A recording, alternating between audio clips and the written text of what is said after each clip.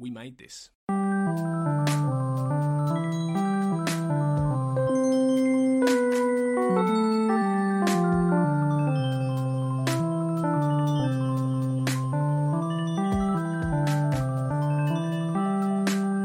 Hello and welcome to Life's Milestones, the podcast about life's milestones here on the We Made This podcast network. Every fortnight I speak to a different guest about the milestones in their life. Birth, relationships and death. Or alternatively, naming ceremonies, weddings and funerals. My name's Mark Adams and I am a Humanist Celebrant. That means that I am accredited and insured by Humanists UK to deliver non-religious ceremonies, that's all three, namings, weddings and funerals, for anybody and everybody. This is my podcast and this episode's guest is someone who I would describe as one of life's most unforgettable and positive people. I met Steve Valentino probably about 8 years ago now, and he made an immediate impact. Road trips with Steve, well, road trips for wrestling were always fun, but Steve was one of a kind, and we bonded immediately, but then ended up drifting apart in different circles. But Steve was one of those Facebook friends that you would always notice their stuff, and their stuff always made you smile. So even though perhaps we weren't the closest buddies and we didn't message so often, I was still noticing Steve's stuff all the time, despite the fact we weren't, I guess, close. But lockdown has made me think about friendships and relationships with different people.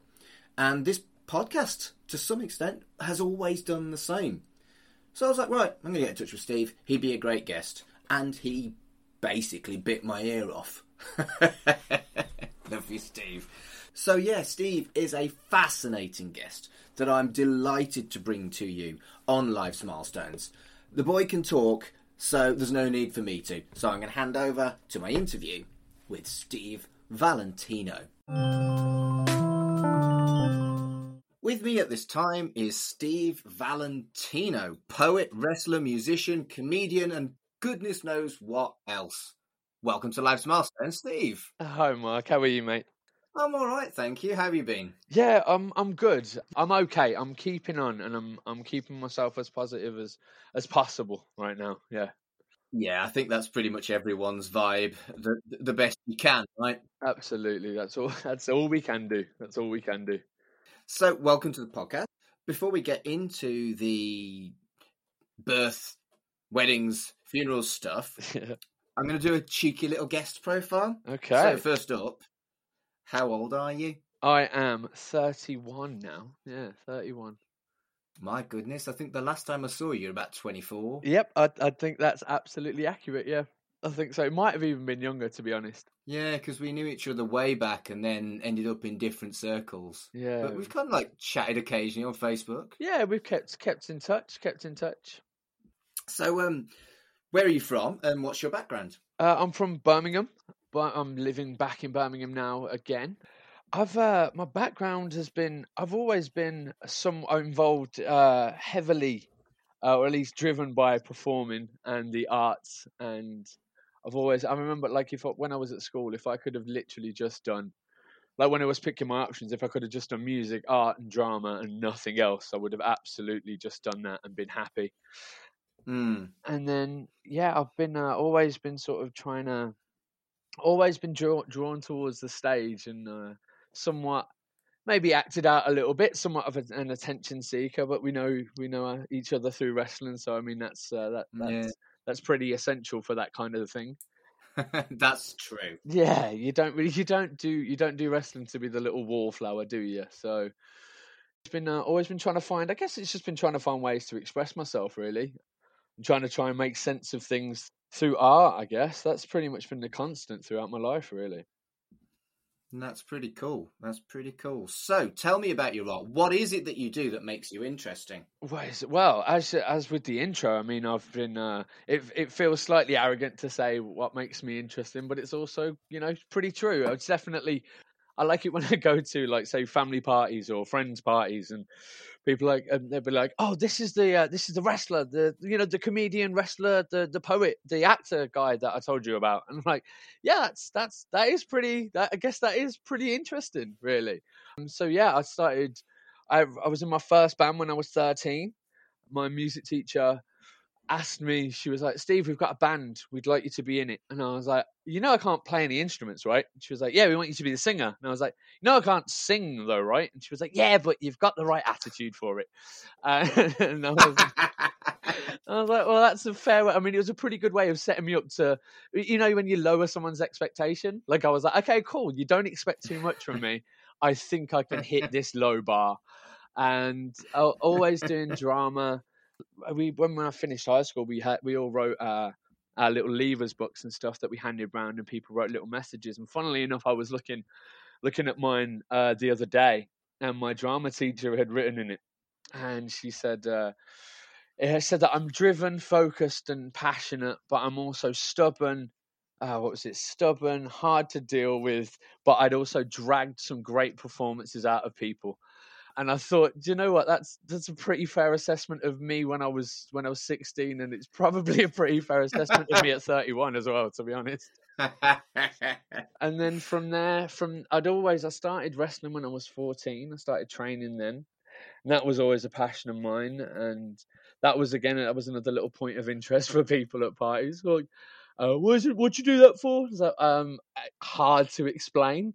It's hard to justify your own passion when it's such a ridiculous passion, but it's definitely something that I've always loved doing. It doesn't get easier as you get older either, does it? People still think it's weird. Yeah. And you kind of start to begin to agree with them as well, That's it. Yeah. You kind of, I'm very much like, yeah, no, it's very weird. I get in my little pants and I get oiled up and I roll around with another dude in front of people for money.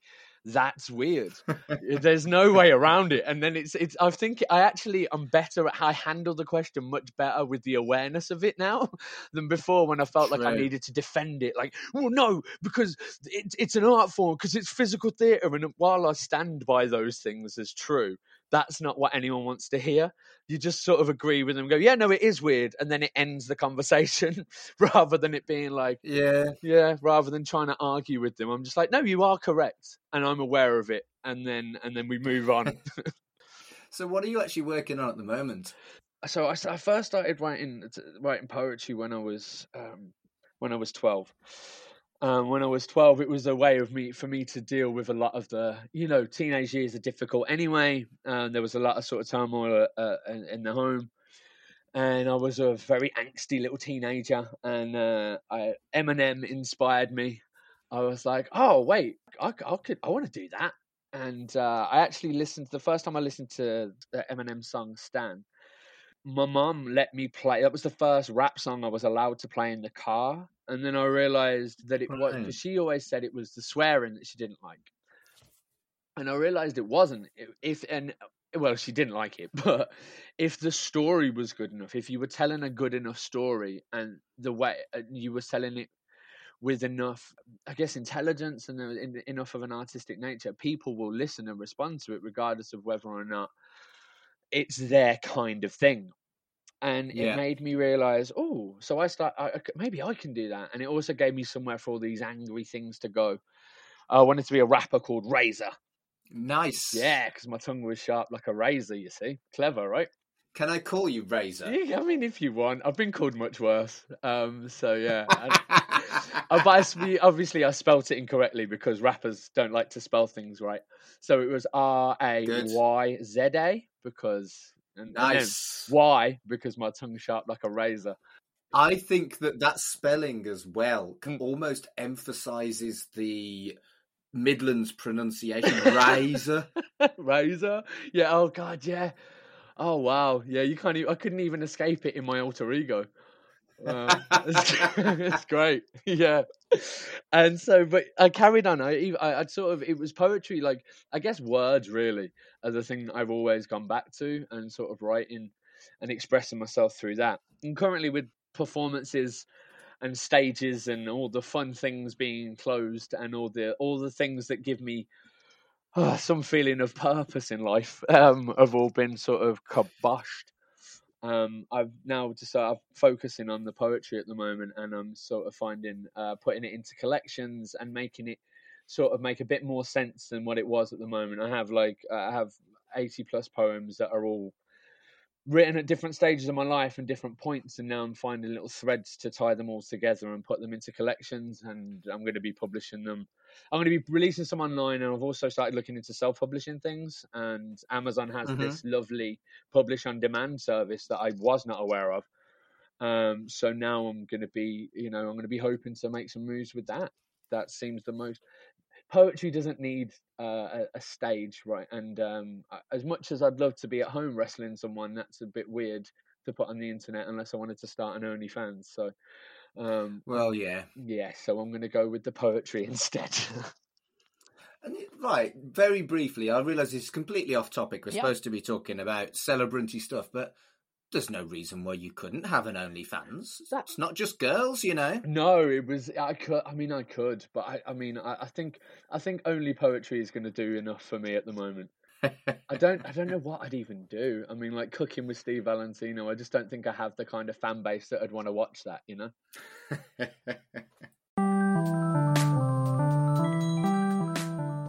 Okay, Steve, we're going to move on and do the proper stuff rather than talking about OnlyFans and cookery. We're going to talk about birth. Okay. So when and where and how were you born? So I was born on the 13th of June, 1989, in the QE, the Queen Elizabeth Hospital in Birmingham, and I was late. So my mum's birthday is the 8th of June, and I was supposed to be born on the 4th. And I just decided I didn't want to be. I wouldn't turn around, and this all fits with the stubbornness.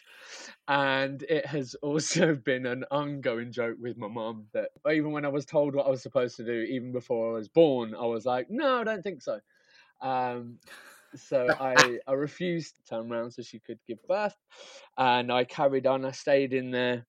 I ended up being, I think I was due to be born earlier than that. I think because I was nearly 2 weeks late, and ended up being had to be born by cesarean section. And again, that's another thing. The first thing that I did to my mum was give her a scar for life. So that's Wow. Yeah. We have fun in our house, me and my mum. That was how I came into the world. Yeah. A friend of mine who had a cesarean referred to it as a sunroof birth. Nice, I like that. I'll pitch that one to my mum and see what she thinks. Tell us a favourite story from your childhood. Well, it made me. I was telling my housemate that I was doing this, and I was like, and I said, and I was going through the questions, and when we got to this one, we both sort of laughed because it was like, okay, because we were just my childhood it was interesting. I had but it's hard to pick, like there was a lot of problems in our house, and sort of between parents. A lot of kids grow up that way, and I was like, well, which ones? And then I was just like, and I was trying to think which was my favorite memories as a child, and my favorite memories are actually with my grandparents, my grandma and my granddad. So my grandma and granddad had a caravan, a motorhome, and they used to take me away every 2 weeks. We'd go off, they'd come and pick me up, and we'd just drive somewhere, mainly like sort of around North Wales, actually Wales in general, and sort of and we'd go sort of around England, and they'd just take me to places, and we'd just camp out, and I'd just be with them. And it started when I was one. My grandma asked my mum what she wanted for her birthday, and she said she just wanted a good night's sleep. So my mum was like, so my grandma was like, I think I'll take the baby. So from then on, really, we'd always go away. We'd just spend time. And one of the summers, we literally spent 3 weeks summer holidays, and we spent 3 weeks just going. I can't it's not even like anything specific, but we just went through. Actually, now I'm thinking about it, I can think of one really specific, one really good bit. We just went through Wales, and we went to Sugarloaf Mountain or Sugar something like that. If anyone's Welsh listening to this, they're going to be screaming at me like, "You idiot!" But I just remember it being really foggy, and my grandma and my granddad, and I was only little, and we were walking up, and it was one of those moments where everyone starts to fall down, and like it was really foggy and wet, and I think it was as my granddad was telling my grandma to be careful not to slip, he slipped. Then I turned around to look at him, then I slipped, and then because my grandma was holding me, I pulled her down. And then we all just sort of slid down the hill a little bit, and it was just one of those, one of those lovely moments where I wasn't in pain, I was only a kid. I'm sure they were in quite considerable pain, but How old were they? Well, they were in their 60s. Late 60s. Yeah, then they'd have been in a lot of pain. Yeah, they would have been. I'm thinking that now, actually. Yeah, they laughed through it. They didn't let the child know that they'd broke their hips. They were good. They were actors. Maybe that's where I get it from. Maybe that's where I get the acting from. Maybe.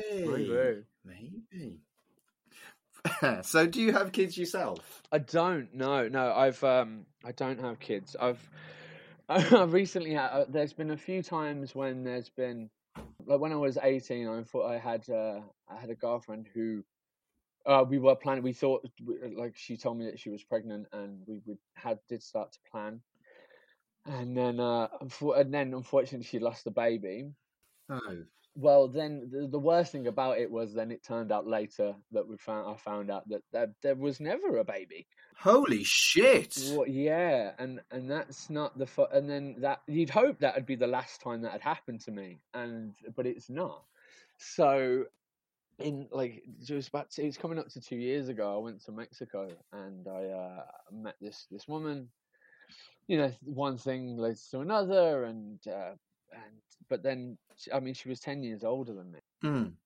And she was married. I know I shouldn't have. Naughty boy. I'm aware of that. But then she told me that I'm going to actually do a whole podcast series telling the whole story of this. Because she told me she was pregnant, and she wasn't going to get rid of it, and that she wanted to keep it as a last chance to have a baby and all these things. And I thought about it for a long time, and then she was like, I don't want anything from you, and I was like, well, if my child's going to be in the world, I'm going to be in my child's life. And so I was going to move to America, and we were going to do all this. I even flew out to see her, and we'd started making all these plans. And then she also lost the baby, and so that was a very difficult, really horrifically difficult time for me. I was on the other side. It felt like the other side of the world. I felt like I was on a different planet, from her. And we carried on making these plans because we had fallen in love during this time. And then my friend spoke to her friend and just was like, how is she doing since all this happened? And it turns out that you can't get pregnant when you've had a hysterectomy. Holy shit! Yeah. So she'd made all of that up, and it was I couldn't believe, when it happened. I couldn't believe that it happened again. I was like, I don't know, and if it hadn't happened to me, the story, because there's so much more to the story. There's so much more to it, and I do want to tell the story eventually, but there's so much of it that it was just insane.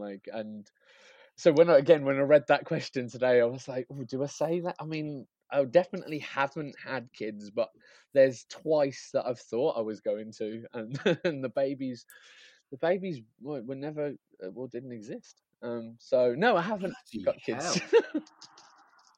Steve, that's madness. The fact that once is awful, twice is, well, mate, you have bad luck and worse luck, and it looks like you've got even worse than most. Yeah, it was. It's tough. It was very tough. It was. But I realised that it did give me some. You know how you can choose how you look at things, really, can't you? And you can sort of you can either dwell on the negative or try and find the positive. And it took me a very long time to find a positive. But the one positive that I did find is that at every turn with the decisions I was making the decision that I genuinely believe was the right choice, and even regardless of how difficult it was going to be for me, because you never know. I think a lot of people might think they're they're good people or class themselves as good people, and I think some people are, but they might not have been tested. Like it's very easy to be a good person when you've had no real test in life of your I was gonna say morality, I guess. Yeah. And the one thing that I did find from this is that I did at the end I went, do you know what? Every decision that I made believing it was the good and the right thing to do, regardless of how much it was going to mess my life up and regardless of how hard it was going to be. I was willing to Yeah. sort of overcome all the difficulties in the hope that I'd be worth it when I held the baby. But I mean, obviously that was never meant to happen. So after all of this, do you still want kids? Yeah, definitely. I've always this is why it was so difficult. Like the first time, the first time it happened. Sorry, Madness. it's a ridiculous thing to say, isn't it? But the first time it happened, like the mistake that like I talked with her about how it had felt for me was like my dad leaving and stuff, which happened slowly over. My mum and dad divorced when I was 7. No, when I was 7. And then the relationship slowly deteriorated over time, and then it ended up Mm. just him no longer turning up. And I think part of why she made up the story was that she knew what I'd said, and what I'd always said was that I'd never want to abandon my kid, and I can't wait to be a parent, because I want to be. And I think a lot of my generation have the same motivation, that we want to be the parent that we never got. Right. I know I've seen that with a lot of my a lot of my male friends that have had similar situations to me growing up, that they work even harder to try and be the dad and the role model and try and better themselves. And yeah, I really would love to. I'd love to eventually have children. It's something that I think it's really important. I think for me anyway, it's really important for me that I build something and then I pass it on, and then what I help them grow and help them navigate through the world, because they're also difficult and it can be so hard. And I think through all the things I've been through, I've learned a lot, and I'd like to pass a lot of those things on and hopefully help provide a foundation for them to grow from. And then Mm. I can't imagine a more rewarding feeling, than when you've done that and then you've helped raise that child, and also the love you get back. So I've got a godson who's 8, and I've been in his life since he was born. And Mm. when we spend time together, we sit and play, when we play, when we wrestle, like when we sit and Of play, course. yeah, of course. And like he'll get me, and when we sit and we'll play, and then when I sit and read to him, or when and he's now reading to me, and it just feels so amazing, and it's definitely a feeling that I would like to have with my own children. Brilliant stuff. I'm so glad that those shitty experiences haven't put you off, because for what it's worth, I think you'll be a great dad. Oh, thank you very much, Mark. I appreciate that. I hope so. I think I've definitely planned it a few times, so I hope I can one day plan it and it actually come to fruition. Yeah, yeah. So when you do have kids, Yeah. you're gonna have kids. You're gonna be a great dad. Thanks. So when you do have kids, do you think you'll have a naming ceremony, a christening, or any other type of ceremony to welcome your children into the world? I think I'm not sure about a christening. I'm not sure where my I'm not sure that my faith sort of lies in any one religion. I think I've studied a lot. I mean, you can always, you're always a student, aren't you? But there's no like sort of one religion that I'm like, that's the one for me. I think there's teachings and lessons you can take from most of them, and I'm Mm. not sure that I'd want to dedicate my child into something that would be that they hadn't had. I feel like that's their choice. Yeah. But in terms of a ceremony, I think that like with the sort of rise, like say with the things that you do yourself, and the things that the kind of ceremonies that are available, I would want to do something to, like you said, like sort of like to bring them, to welcome them to the world, and have a sort of, here's who they are, they're this, and then have the sort of the parental dedication, and then the godfather godparent type thing. I don't know if it would be a I don't know if the word God needs to be in there, but the sort of guardians, people declaring that they would be guardians to my Yeah. child. I like that idea. I think that it's something that I would want to do. Yeah, I don't know what it would be. I have no idea what it would be, but I think it's definitely something I'd be interested in. Yeah. And so you said you don't know what you would like it to be. Have you had any thoughts about what elements you might like to make your own within a ceremony like that? I mean, I being being a poet and a bit of a writer and stuff, I think I'd probably write something myself, something of a declaration to promise of my promises to the child, of what I promise to do for them and what I promise to because I think there's something about when you in front of friends and family and you make the declaration of the man that you or at least the aims and goals that you want to try and reach as the father, and you do that in front publicly. I think there's something to be said for that, and I think there'd be something to be said for me doing that in front of people, just to reinforce and cement that that's the foundation that I'm going to build from. With this is the kind of parent I want to be, and this is what I want to do. And then I'd like to do something like that. I think, yeah. Past that, I don't know. Awesome stuff.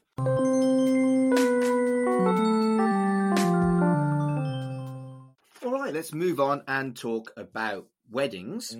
And the first question is a nice simple one. Are you married? I'm not married, no. Have you ever been married? No, I haven't been married, nor engaged. I haven't made that promise to anyone, no.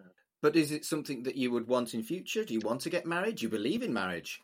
I think when I was younger, I was very much coming from, most of my friends come from, divorced households. Right. And so my approach to it was, what's the point? And it doesn't mean anything. Look at it. You say the words and then you go anyway. Angry. Rah, rah, rah. But then I've seen people who have made it work. And I've seen people who... I realised that it's not... I think I had like this romantic view of what love's supposed to be. And then I also had this idea that that's unrealistic. And it's because it is unrealistic. You don't meet someone, fall in love with them, and then the rest of your life you're happy. Because you said that I love you, you love me. Sweet, cool, job done. Like, that's just not how it works. And no. and you sort of... I realised as I've gotten older that, when I think to commit your life to someone is to say, I'm here for all the good and all the bad. Are you? And you're here for me for all the good and all the bad. Promise? You mean it? Okay, right, now we're staying, okay? And we're going to do we're going to do whatever work we have to make this work. And that's not easy, because who knows what life's going to throw at you. And I think I've come around to the idea as I've gotten older, that it is something that I would like to do. It's something because for that reason, I'd like to make that promise to that person that I'm going to stay, and that they're going to stay, and we're going to make it work. Not that I promise for the rest of our lives it'll be rose petals and it'll be clouds of love. Like, it's not that. Like, but to promise that you're going to be there through thick and thin and make those vows in front of people. I see the value. I'm still not 100% sure. I see its value when it's done with the right intentions, and so I think I would. Yeah, I would like to. I'm not sure what kind of ceremony I'd want, or what kind of how I'd want it to be done in terms of like the specifics. But I think I do see its value when it's done with the right intention. I think going back to what you said about naming ceremonies, how you'd like to write your own promises to the baby. It seems to me like you're the perfect candidate to write your own vows. And when it's done right, writing your own vows is just so gorgeous, man. I think that's exactly what it would have to be. It would have to be something personal, something honest, and something that's specific to myself and to the person that I was, professing my love and making the promise to. Yeah, I think that's exactly what it would have to be. I mean, like, I love the idea of of being doing what you do, like I'm not sure I would put the work in and the time that you've done to make it actually viable, but the idea of hosting the ceremony, but of leading the ceremony and doing that, I think I would just for someone else, it would be amazing. So for me, the idea of, like, say, standing up in a church and some priest that I've never spoken to apart from 4 meetings, talking Yeah. about who this. Oh, and in the eyes of God, like, no, come on, that's not for me. But having someone who was creative and did know me and did know the woman I was marrying and wrote something specifically for us, I think that would just be a beautiful day, and a beautiful thing to do. Mm. So, and I wrote something, she wrote something. Yeah, I think if I was going to do it, that's the way that I think I'd want it to be done. Yeah, yeah. You said hosting a wedding. You're not that far from the truth when you think about it. If you have got a couple with their own vows and you've got Uncle John reading a poem and then you've got the little kids doing a little interpretive dance, whatever you want as part of a humanist wedding, you can have it. So in a lot of ways, you are almost like a compere as a celebrant, depending on the ceremony, but you're not actually that far wrong. But I would never do it in a church. Although I would do it in a deconsecrated church. Yes, yeah, because they are pretty buildings. They are pretty buildings. Very true. But I think one of the true joys about my job is helping people to craft their wedding for them. And once you get it into their head that you don't have any conventions if you don't want them, that you can do that. And I think writing your own vows is the start of that. And then you kind of progress on from that to other things. Well, we could do this, we could do that. We could have Auntie Petunia singing, whatever you want, you can have, I think it's as well. It makes it because they say it's the most special day, and it's like, well, if you're just getting a cookie, you might be picking the hymns, you might be picking the readings, but if you're just getting a bit of a cookie cutter version of a wedding, obviously it's still special to other people. I don't mean to talk bad of anyone who's had that kind of wedding. But I just mean for me personally, it would mean so much more to have built it.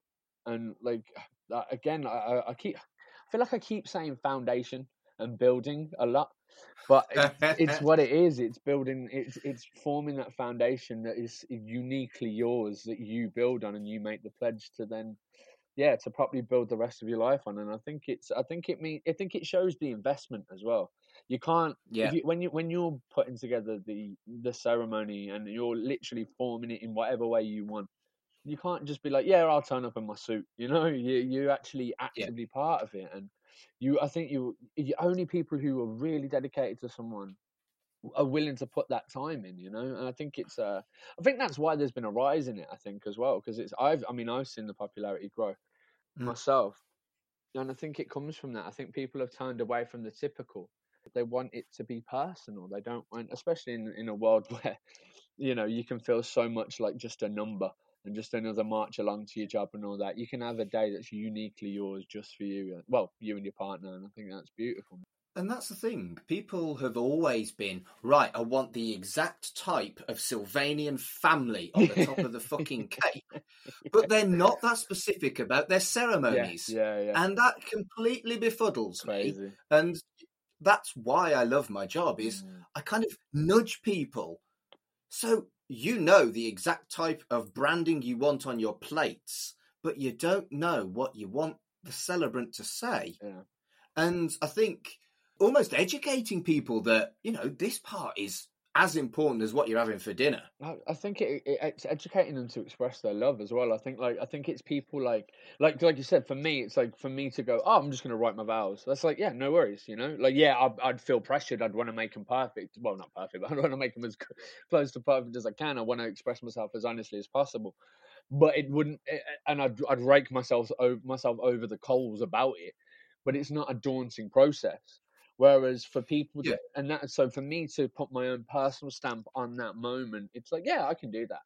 But I think for for your average person who maybe doesn't feel artistic or maybe doesn't feel, they can go, well, I can make this choice, and they'll put that energy into the choices, and they'll do that there. Whereas if you can hold their hand and help guide them through to take even more ownership of the day, I think I think you're helping them take it from this is a day that's special to me to, oh my God, this is our, I keep saying mine.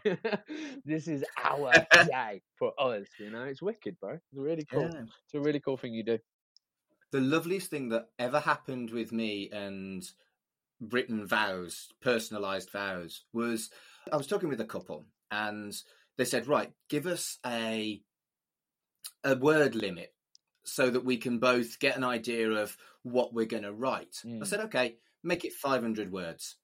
They both, completely separate to each other, without awareness of the other one doing it, completely broke the rules and wrote 1,000 words. Nice. Lovely. Yeah. And they both broke the rules in the same way. And I was like, fucking hell, that's love. That is really cute. That is really cute.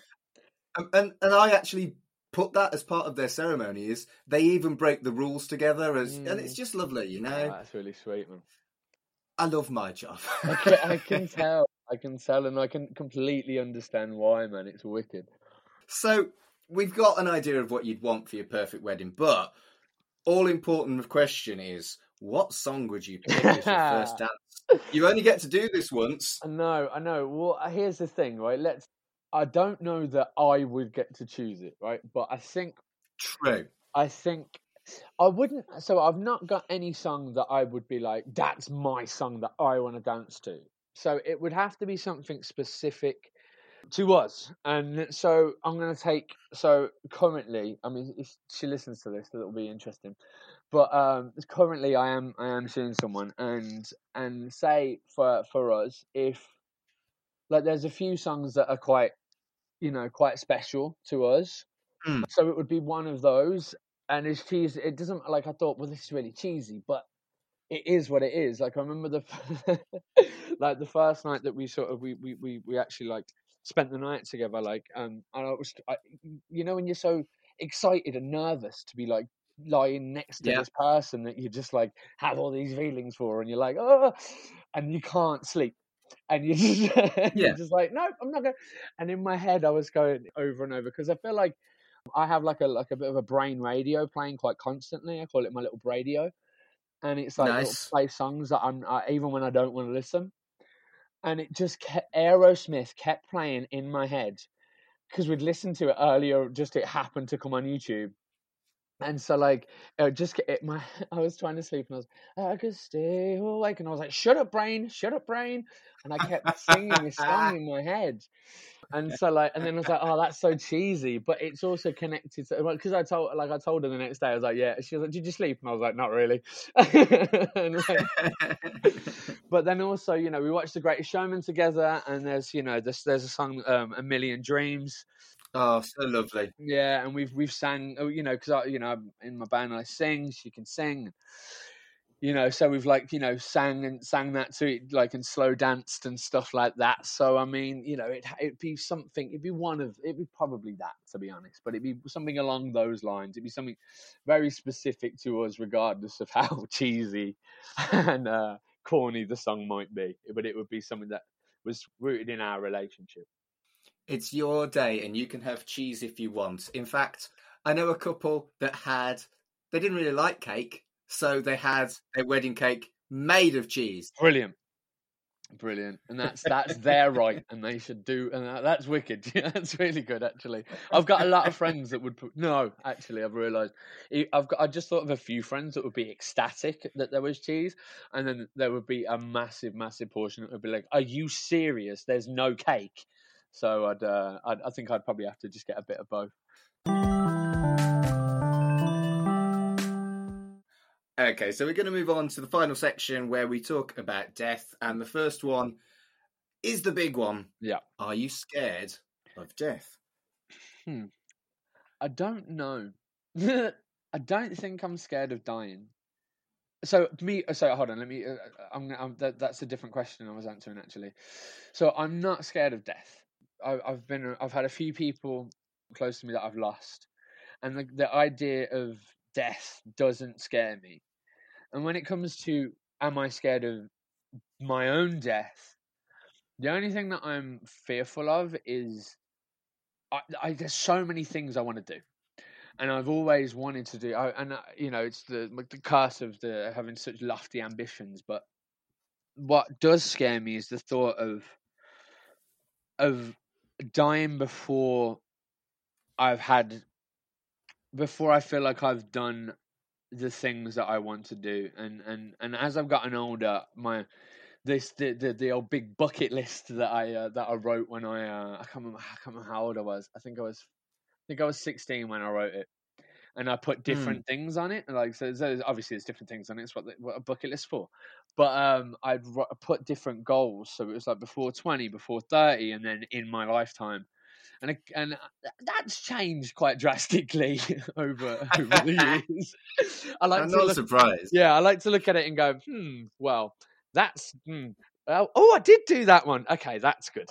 But I hope that I get a bit more time. I wouldn't like to I'm not scared of dying. I'm just scared of feeling like I've left too much on the table. I hope that when my time comes, I can at least look and go, the time that I was lucky enough to have, I did at least something with it, you know? That seems a pretty good way of looking at things, man. And I think you did mention that you've lost people. Yeah. And is there anyone that you particularly want to mention? You've experienced the death of a loved one. Yeah, well, there's a few. So the first time that I experienced death was when I was 8, and that was my granddad. And it was at a time when mum and dad were splitting up, and things were a bit rocky. And as I said, my grandma and granddad were the real constants for me, and very much an escape route for me at times. But what that did for me when that happened, because I turned around to my grandma at 8 years old, and I was like, "Okay, grandma," she's like, "Yeah," and I was like, "Okay, I'm gonna start coming away with you all the time." And she was like, "Okay." She's like, "And because you need a man to be on the road with you, because I can change." Exactly. This little 8-year-old. So I was like, I'll don't worry, I'll change the gas bottle for you, and I'll clean the toilet for you, because you have to take the toilet out when you're in the motor caravan. Yeah. And I think those were the two big ones, the two big pledges that I made for her.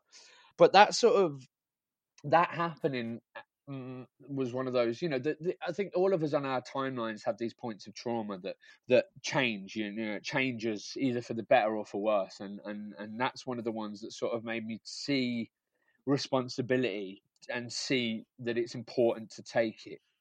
And that helped with my home life a little bit. It helped with my mum. And it made it very rocky at times, because trying to be the man of the house and stuff. But it did also mean that as we've gotten older, our relationship has become, we've gotten a lot closer. And I very much, when she's needed someone, I've been able to be there. That's incredibly mature way of dealing with grief as an 8-year-old kid. That's incredible, really. I think I just saw it as a gap. I think just now talking about it, then I think it was the combination of because also when my dad moved out, we joke about this, that I turned to my mum and I said, and I was like, "Who's going to do the cooking now, mum?" And then she was like, and then I actually ended up, not all the time, I wasn't an 8-year-old doing all the cooking in the house, but that's also when I started to learn how to cook and stuff as well. And so I started doing, because my dad had always cooked. So my mum likes to joke about that, and we do still joke about it. But I think it was the combination of those things that I saw. I guess it was an absence of the male role model, and then me seeing that as a void to fill, I think. Right. Yeah, so actually that is weird to have done as an 8-year-old, isn't it? There are more weird things to have done as an 8-year-old. Actually, yeah, you are correct, and I definitely did some of those as well, but we don't need to talk about that.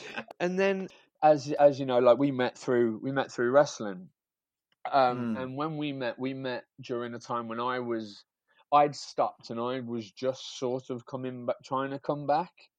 So yes, originally I started training with my best friend when we were 14. We did the whole backyard wrestling thing. We, if we saw a mattress, we stole it.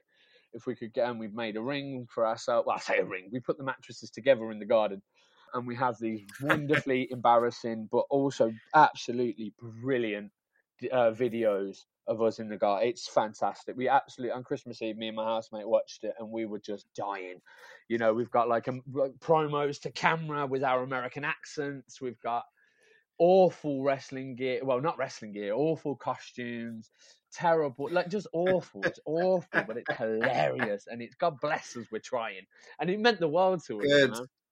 And Yeah. we started training together, then we debuted together. We were a tag team. We were a tag team called the Emo Express.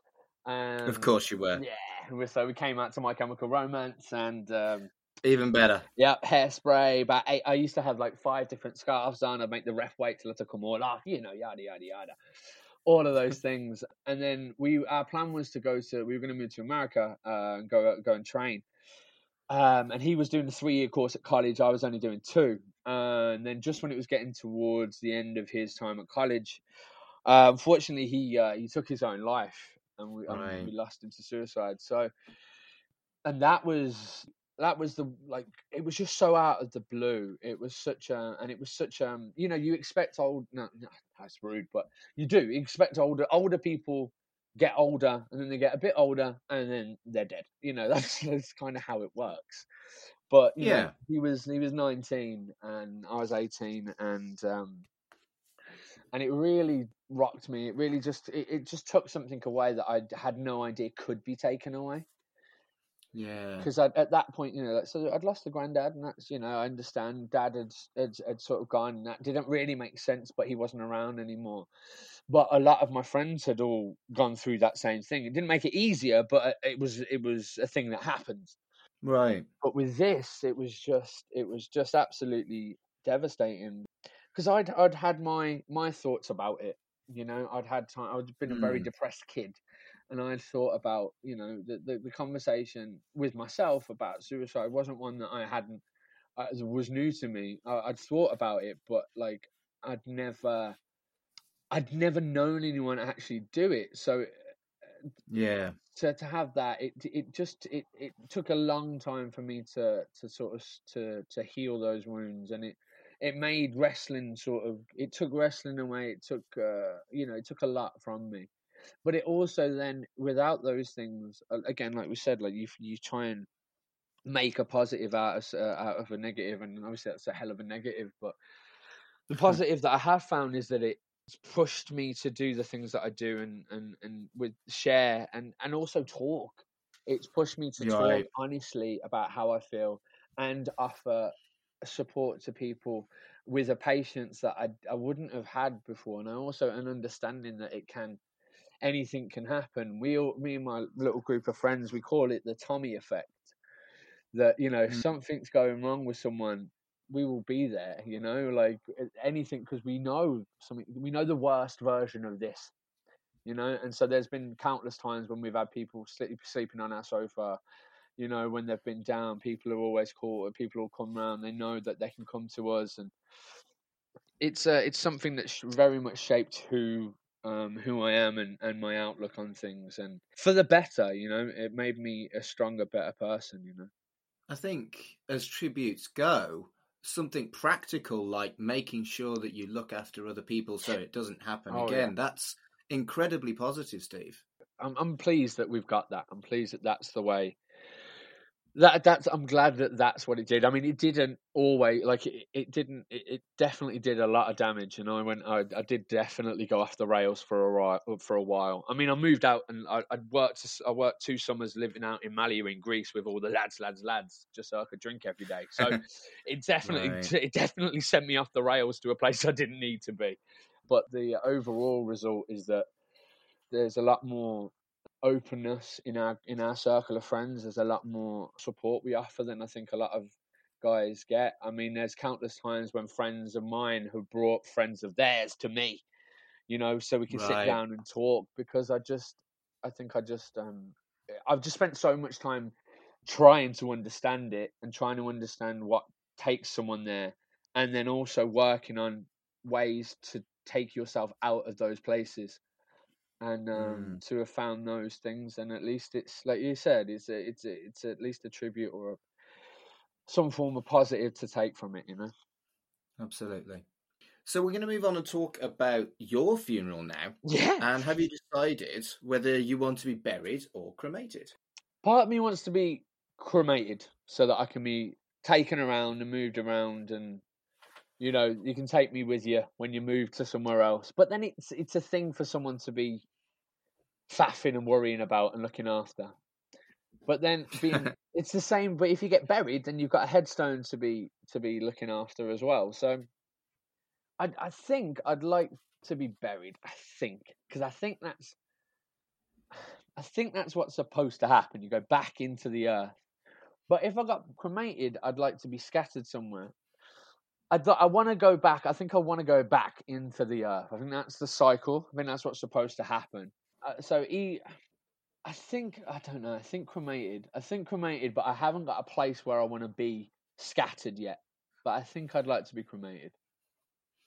So it seems to me like, at the moment, the only two legal options are, in Britain at least, cremation and burial. But there is talk about things like planting a tree and using someone's body as almost like a fertilizer. You build the tree around the buried body.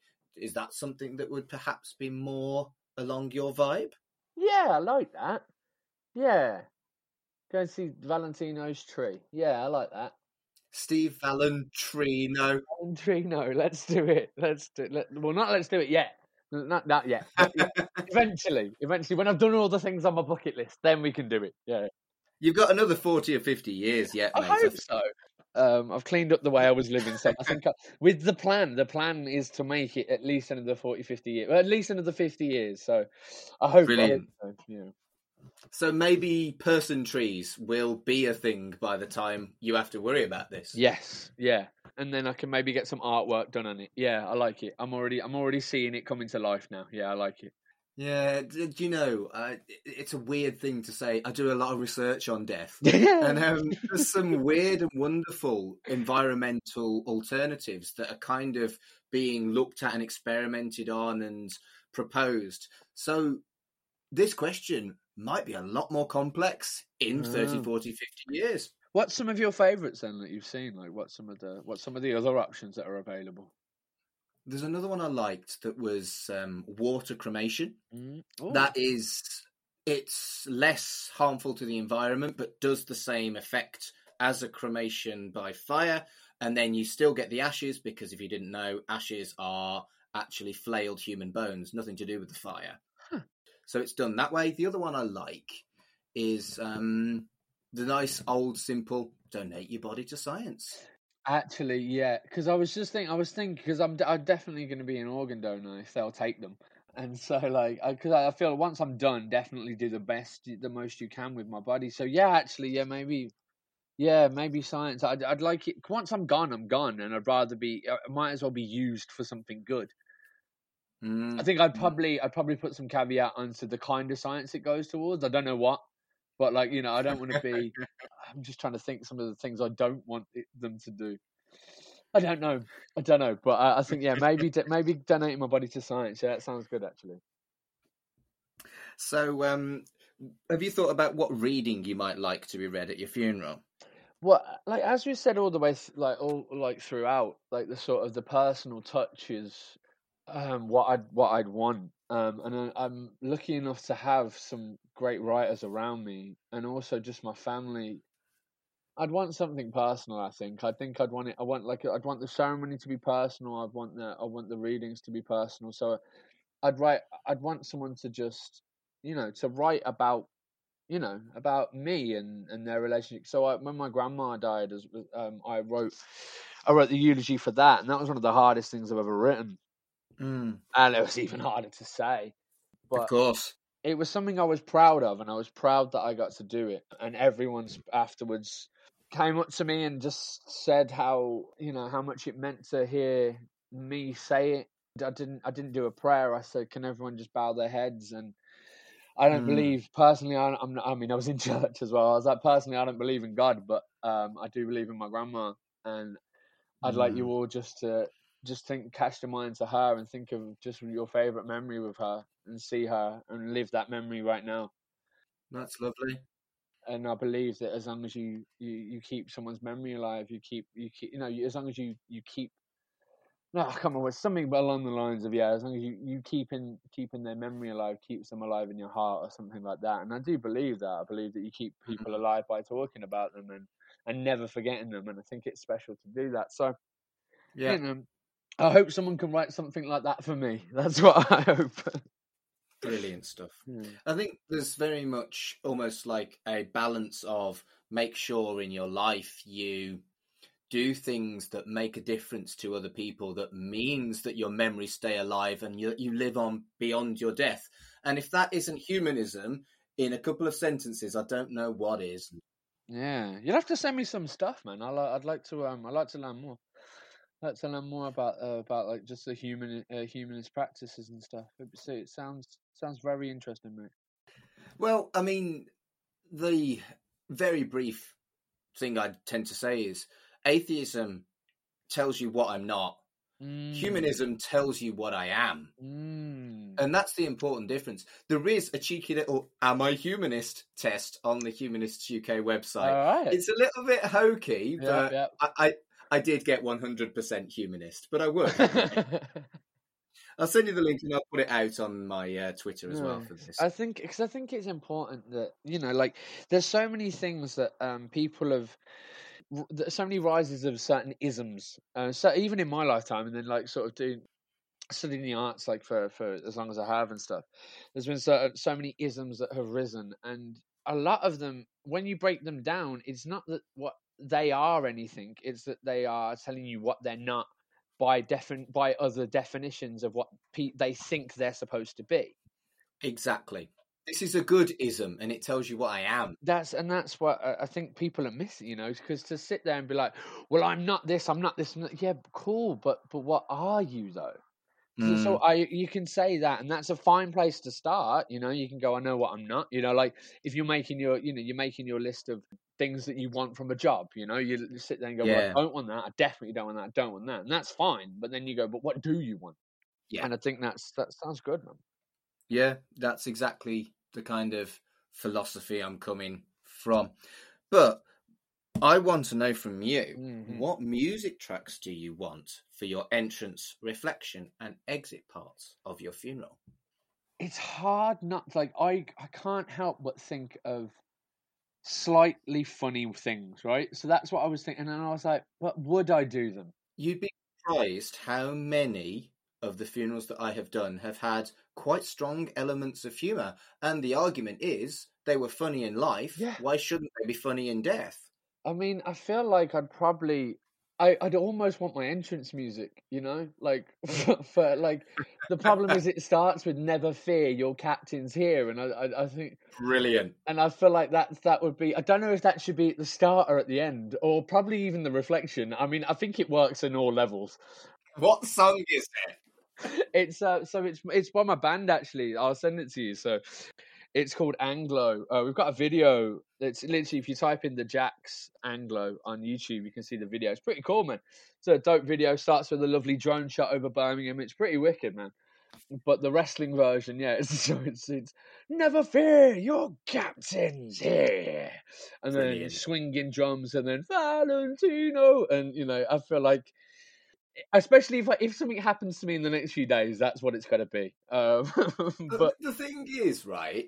We've just talked about how things should be personalized. mm, You have your own theme. What yeah, a brilliant thing to use. You wrote it, yep, you yep, performed it, yep, and you entered in wrestling to it. yeah. Why the hell wouldn't you have that as part of your I funeral? think it would set the tone as well. I think everyone would go, "Of course of course he picked this. Was this his dying wish? Was it?" Like. But I mean, if it's my funeral, it's definitely the day that I can guilt-free make it all about me. It's just annoying I don't get to see it. You know what I mean? But then, okay, so let's see. Reflection. I don't know. I can't think of a piece of music. I don't know. I really don't. I'm struggling for that one.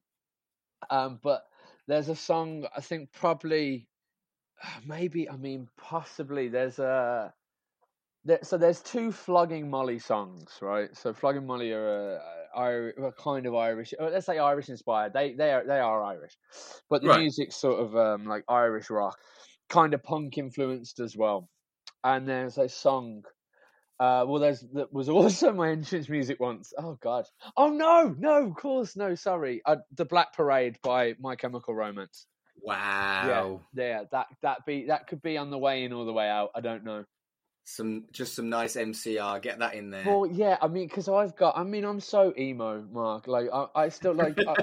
Sometimes I get really happy, and then I'm sad because I realise that I wasn't happy before, and this is what happiness feels like, and then I'm back to being sad again. So I'm a true emo, you know. Like, I'm an emo and a poet. I'm quite happy sitting in a graveyard writing poetry. I just need Wow. a raven. But yeah, so that I'd absolutely. God, I couldn't not have the Black Parade. Yeah, no,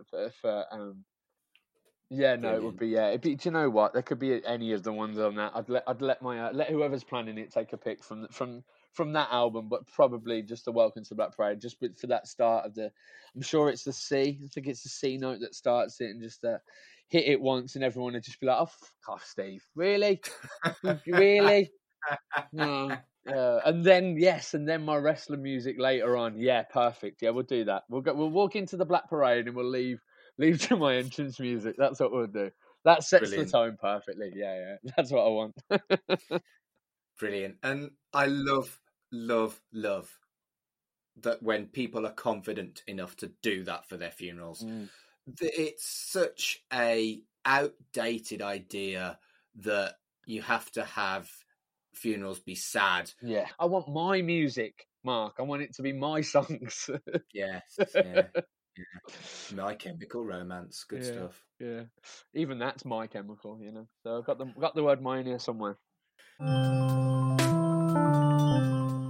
So, Steve, it has been a joy. Thank you so much for being on the podcast. I've really enjoyed it, mate. It's been really great to talk to you. It really has. I can't believe how long it's been, but it's been really good fun, mate. It feels like we're just back in the car. I know.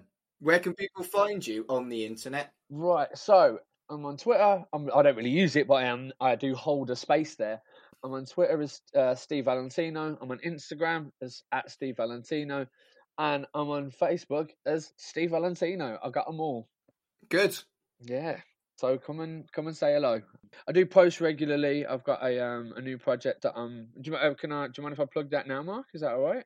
Go for it. Right, sweet. Yeah. So if you come and follow me on Facebook, I've got a new project that I'm working on at the moment. So a friend of mine, she last summer she started teaching a young man named Joel who's in Nigeria. He posted on this group asking if anyone would be willing to give their time up and help teach him violin, because his dream is to learn to play the violin. And there was like 40 comments, all pledging their time, all saying, "Yeah, I'd love to. Oh, this would be so great. Yeah, of course I will." And then she saw it, and she was quite late, obviously 40 comments later, and she messaged him just saying, and she commented just saying, "Yeah, I would as well." And he messaged her, and so it turns out he'd messaged like numerous people who'd all publicly promised that they were going to pledge their time, and turns out none of them could do it, or they ignored. Most of them didn't even reply to him, and it's just like, I mean, isn't that just tells you all about the world at the moment? Everything's for show, and when they actually came down to, can you give an hour a week of your time to help this young man achieve his dream? No, I can't. Yeah. So she started teaching him, and he started making great progress. He's doing all the work. She even said like he's one of the hardest working students because he's actually putting in the work and the time in between, and it was great, and he was doing really well. But then his violin broke, and oh no, yeah, and so we've got some videos as well that we're going to put up, because he's actually he's got this big abscess in his leg, and so like he can't actually walk, and like so he can't, not only can he not walk, he can't even play his violin, which was like one of his little moments of solace and escape from all the stuff that he's in, and he can't afford to get it fixed. So we were talking, and I was just like, well, I mean, how much would it cost? And we started to price up how much it would cost to get him a new violin. And we were like, I think we could raise this money. So what we've decided to do, because she's classically trained, she's a violinist, and I'm a bit of a singer, more of a shouter, but I do my best with my band and so we decided, why don't we put together a little thing of a little fundraiser, and what we're going to do is we're going to do a live gig on Facebook with my band, well, not my band, but my housemate, because we all live on the same floor in our building, so it's like our little bubble has been our little flats, which has been an absolute godsend because we've been like having little jams together and stuff, and it's been really wonderful. So what we're going to do is we're going to do an hour gig where we're going to do some of the Jack's originals, but in acoustic versions with accompaniment on from Roxana and from our friend Andrea, who they're going to bring the violin and the cello into it. So we're going to have a whole new different sound for some of our songs. We're going to do a few little covers as well. And then they've prepared a few classical pieces that they're going to be performing. And the whole idea is that we're going to be, during the gig, we're not announcing the date just yet because it's a little further away, but it will be in March. And we're going to be doing the live gig, and we're going to be setting it up so people can donate and help us get to our goal. And we're announcing the goal. We're going to be announcing the goal I think we're doing it this Sunday, actually. I think so. I don't know. We're announcing the goal soon.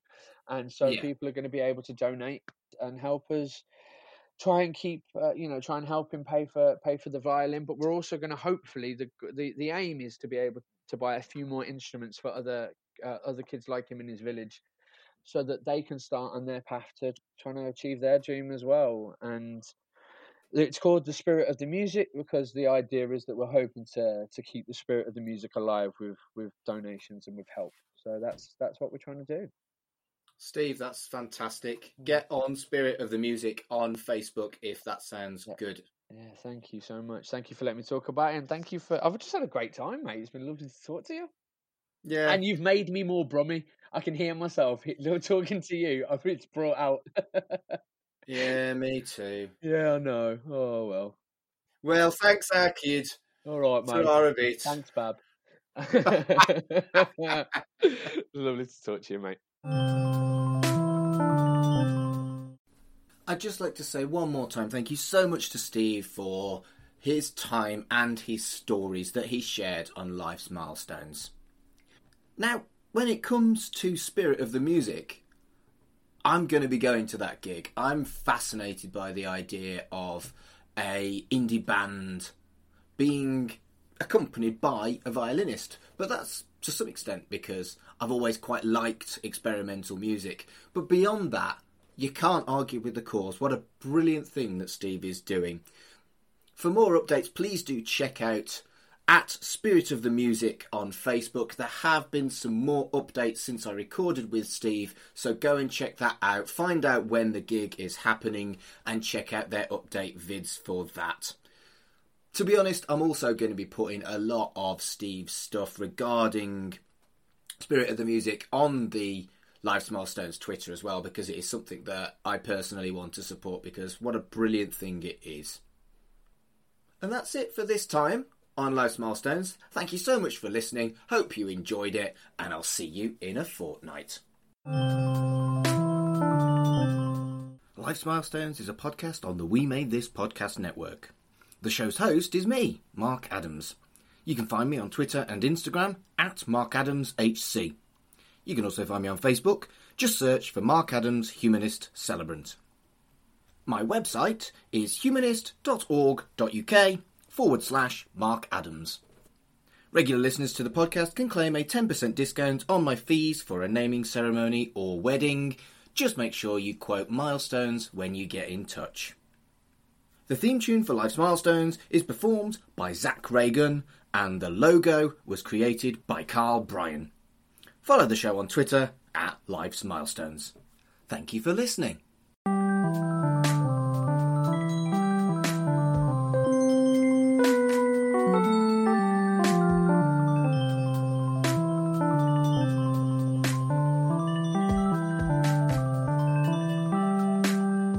Hello everyone, this is Tony, Network Chief of We Made This. As you know, our podcast network brings together a brilliant assortment of talent who talk about all kinds of pop culture content, such as the episode you just listened to, or maybe you're just about to listen to. We're not going anywhere, but we'd love to keep the lights on for even longer if you're able to support our network on Patreon. For just £2 a month, you get your name in lights and the satisfaction of knowing you're helping us produce more great audio. And for £3 a month, you'll get your name in lights, but you'll also get access to an exclusive bi-monthly podcast from the We Made This talent pool on podcasting, pop culture, and, well, you tell us. We'll take your suggestions. For less than the price of a coffee per month, you can help keep We Made This going. Just head to patreon.com/We Made This. That's patreon.com/We Made This. And get the ball rolling. Elsewhere on We Made This. Between the Notes. So we've got another Netflix series and accompanying score, The Queen's Gambit by Carlos Rafael Rivera. Did you watch this over Christmas? Did you see it? Well, funnily enough, I had, at the start of last week, I had 2 days where I was working from home before I was going into a whole new job. And because I thought I was going to be working from home a lot more than I am, I thought, do you know what? I'm going to watch The Queen's Gambit in one day. Blimey. So that's what I did. Yeah. I watched all 7 episodes of The Queen's Gambit in one morning and afternoon. So yes, I have seen it. And it's sublime, isn't it? It's a really, really good. I'm saying that. I'm assuming. Did you think that as well? But... No. I thought it was incredible. Sorry.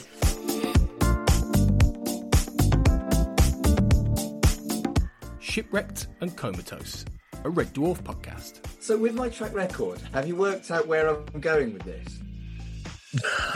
I have now, yeah. Have now? Would it feel different if you had a wank? Probably. But the thing is, as well, it might be different. It might be different even with the left-hander and the left-hander, though. True. Different pace. It's different pace. Yeah, and also, it's a different cock. I hadn't thought of that. Speaking of that, Chris Barry looks down. Well, not Rimmer looks down, doesn't he? At some point. Yes, he does.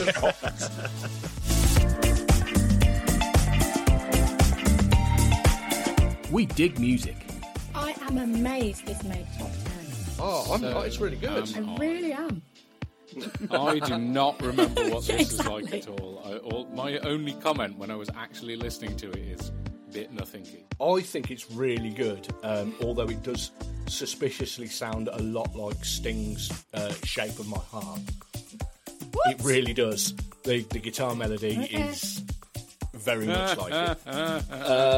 It's got Fuck you. beautiful guitar and vocal. Fuck you, Ian. Check out all of these shows and more on the We Made This podcast network.